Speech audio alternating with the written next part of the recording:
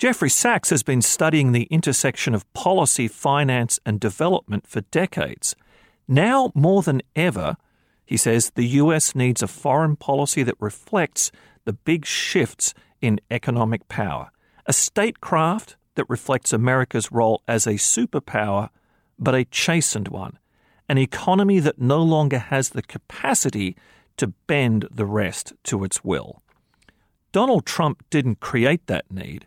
He does make it more urgent.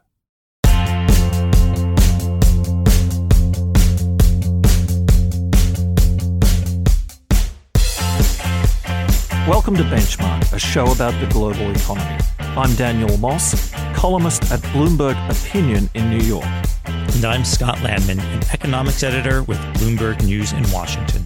Jeffrey Sachs, a professor at Columbia University in New York, is the author of A New Foreign Policy Beyond American Exceptionalism, published by Columbia University Press, out October 2. He joins us this week. Jeff, welcome to Benchmark.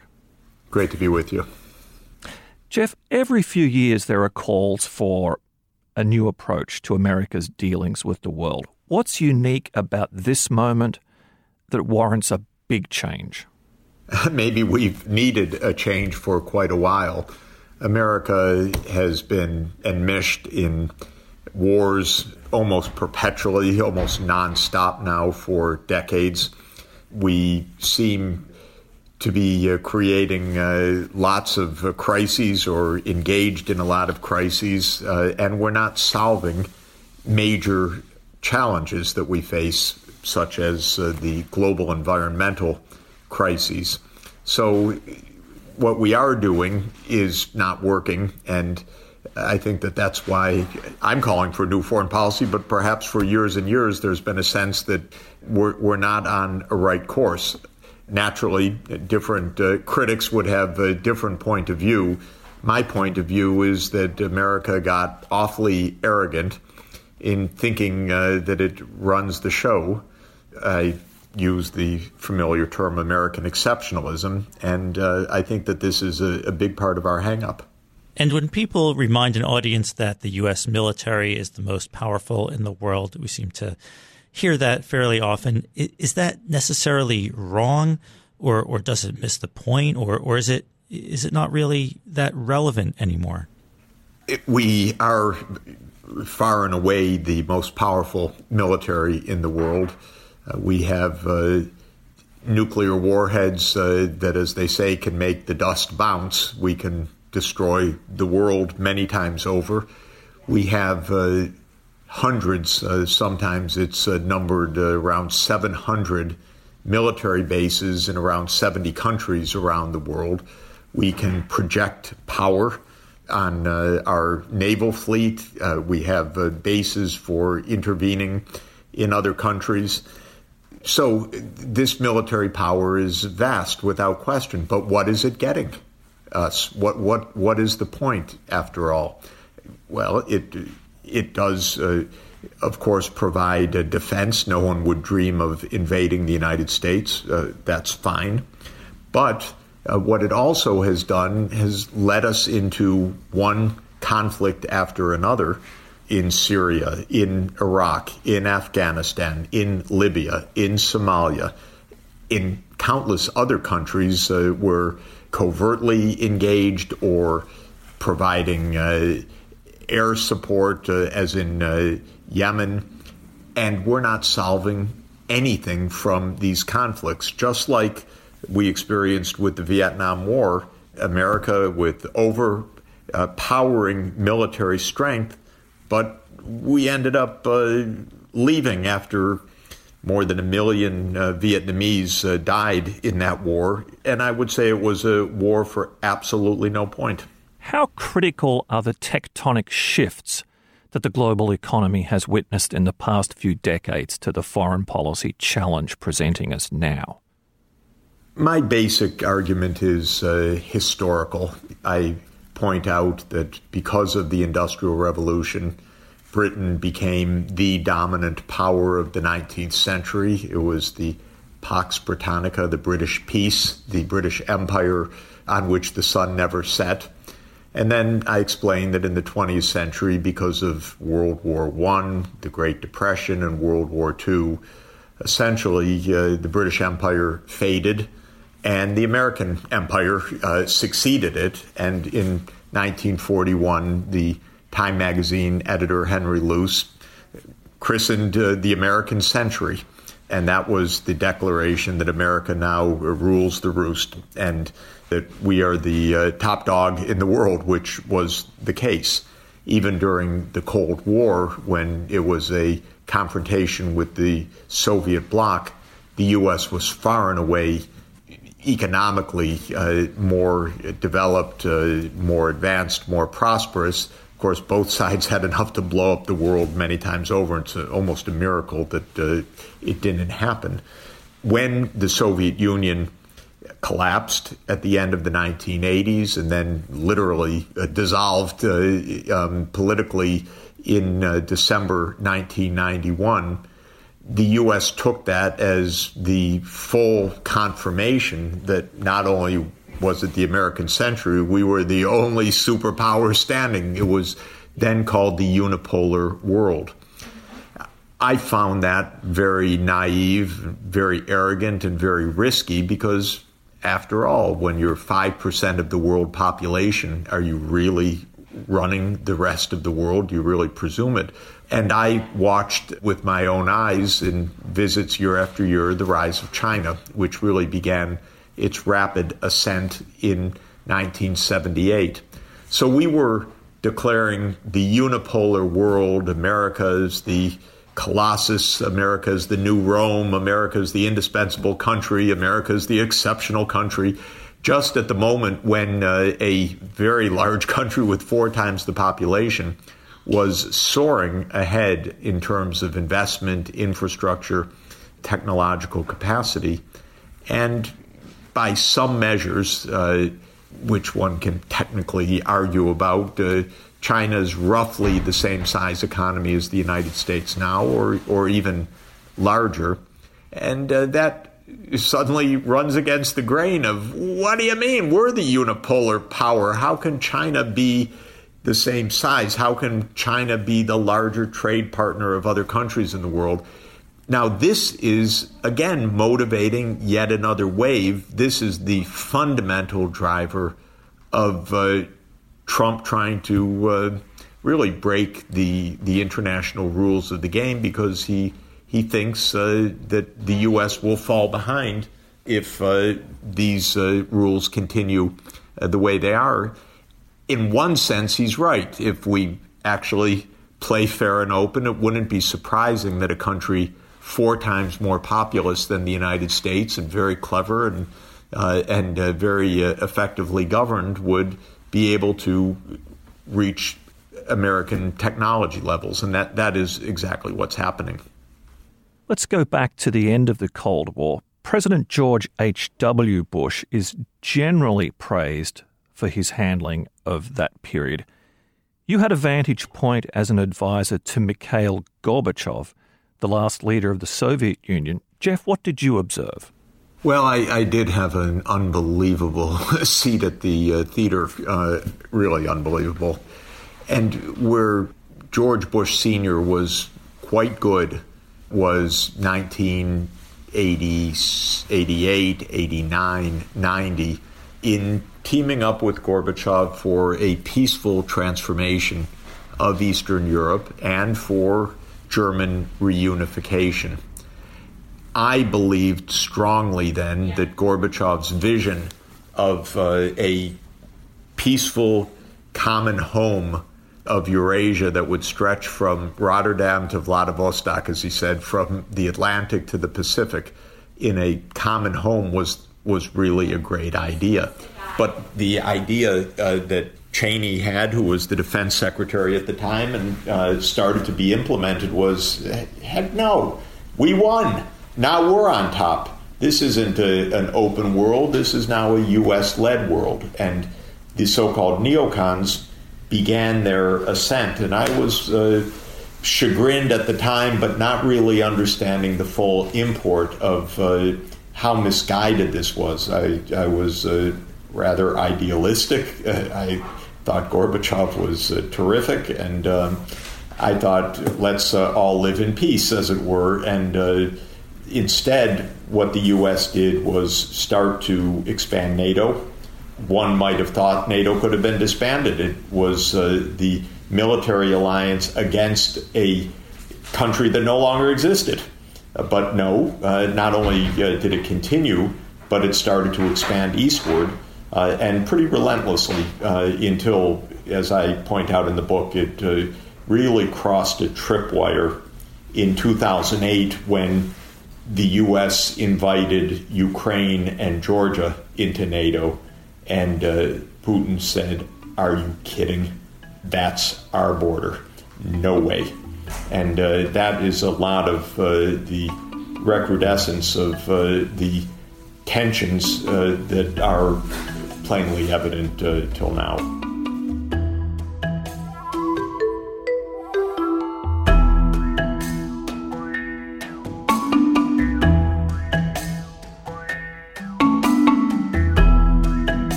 Jeff, moving eastward from the Soviet Union and Russia, I have to admit that as a journalist covering economics, I went straight to the economics section of your book and found the framing of the whole situation, as you discussed earlier, very interesting. I was particularly struck by your writing about the Japan relationship with the U.S. and the parallels with today's relationship between the U.S. and China. And you talk about how the U.S. was responsible or at least complicit in Japan's economic collapse after its boom in the 1980s. And now the U.S. seems to be trying some of the same kinds of tactics against China. How do you see those parallels, and why do you think, again, America will not be able to contain China's economic rise? Well, let me say first that my view is a bit heterodox, a bit unusual. It would not be the textbook or the mainstream view. And I can't prove it to the decimal point, but having been quite involved with Japanese policymakers and U.S. policymakers over the years, my sense is that in the 1970s, when Japan was soaring, and then in the early 80s, when one of my colleagues at Harvard, wonderful sociologist and writer Ezra Vogel, called Japan as number one. And there was the talk that, well, Japan is going to outstrip the U.S. as the dominant industrial power of the world, that American strategic thinkers, the formers of statecraft, said, no way. Anyway, Japan is under our security umbrella, ours. Japan depends on us, and no way Japan is going to take our semiconductor industry. No way it's going to take our steel industry. No way it's going to take our auto companies down. We're going to stop that. And all through the 80s, the U.S., which has a lot of leverage on Japan, first put in so-called voluntary export restraints. And then in 1985-86, James Baker engineered, as Treasury Secretary, engineered a sharp appreciation of the yen, really undermining Japan's export competitiveness. And in 1989 to 1991, the Japanese financial bubble burst. And Japan went into the doldrums for 20 years. Not a profound crisis, but definitely into the doldrums. And that whole idea of Japan overtaking us was gone. And I would say, in my interpretation, vanquished by active, high-level U.S. statecraft. So is there a template there for the current situation? I think we're watching the same game plan play out right now. And I see it in a number of ways. The U.S. is saying no to China's exports, trying to block the way. And then if the yuan, the renminbi, starts to depreciate, they scream currency manipulation. And the Chinese right now lean against depreciation, partly because they want to avoid the charge of manipulating the currency. To me, this is all a game. What do you mean manipulating the currency? You start a trade war, you put on export barriers, of course the currency is going to depreciate. But the U.S. goal is to slow the Chinese economy, to break the export-led growth model, and ultimately to stop China's rise. And this, I think, is not just an innocent surmise. This is pretty explicit. And I think it's pretty clear from the Trump administration foreign policy documents that China is really accused of all sorts of nefarious things, which are gross exaggerations, vulgar exaggerations in certain contexts, definitely trying to provoke the sense of crisis and use America's policy instruments to hurt the Chinese economy. I doubt that this is going to work in the end. I think it's very regrettable and very dangerous.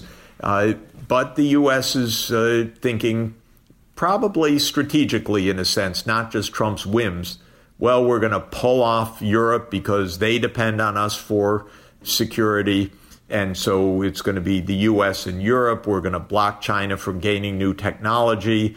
Russia's kind of ambivalent in all of this. India's going to be on side. So we're progressively going to isolate China. That's the idea. I think it's fatuous. I think it's dangerous. And it is the kind of actions that lead to a spiral of arms race and eventually, potentially hot conflict, because Chinese, not just hardliners now, but mainstream analysts are saying, and it's completely understandable, the U.S. is trying to break us. A lot of contemporary commentary links American retreat in Asia to, say, disputes about the South China Sea or withdrawal from the Trans-Pacific Partnership. In the book, Jeff, you reach back much further to 1971, the year before Nixon's visit to China. What happened in 1971 that sets the scene for today? Well, one thing that happened in 1971 is that the world order dramatically changed when the U.S. Unilaterally ended the financial system that had governed from the end of World War II, and Nixon unilaterally broke the bond of the dollar and gold. That set off many different things, including eventually the rise of the euro. We also had then the opening to China, and that was a strategic move of the U.S. to try to get a flanking maneuver against our adversary, the Soviet Union, by beginning an opening to China.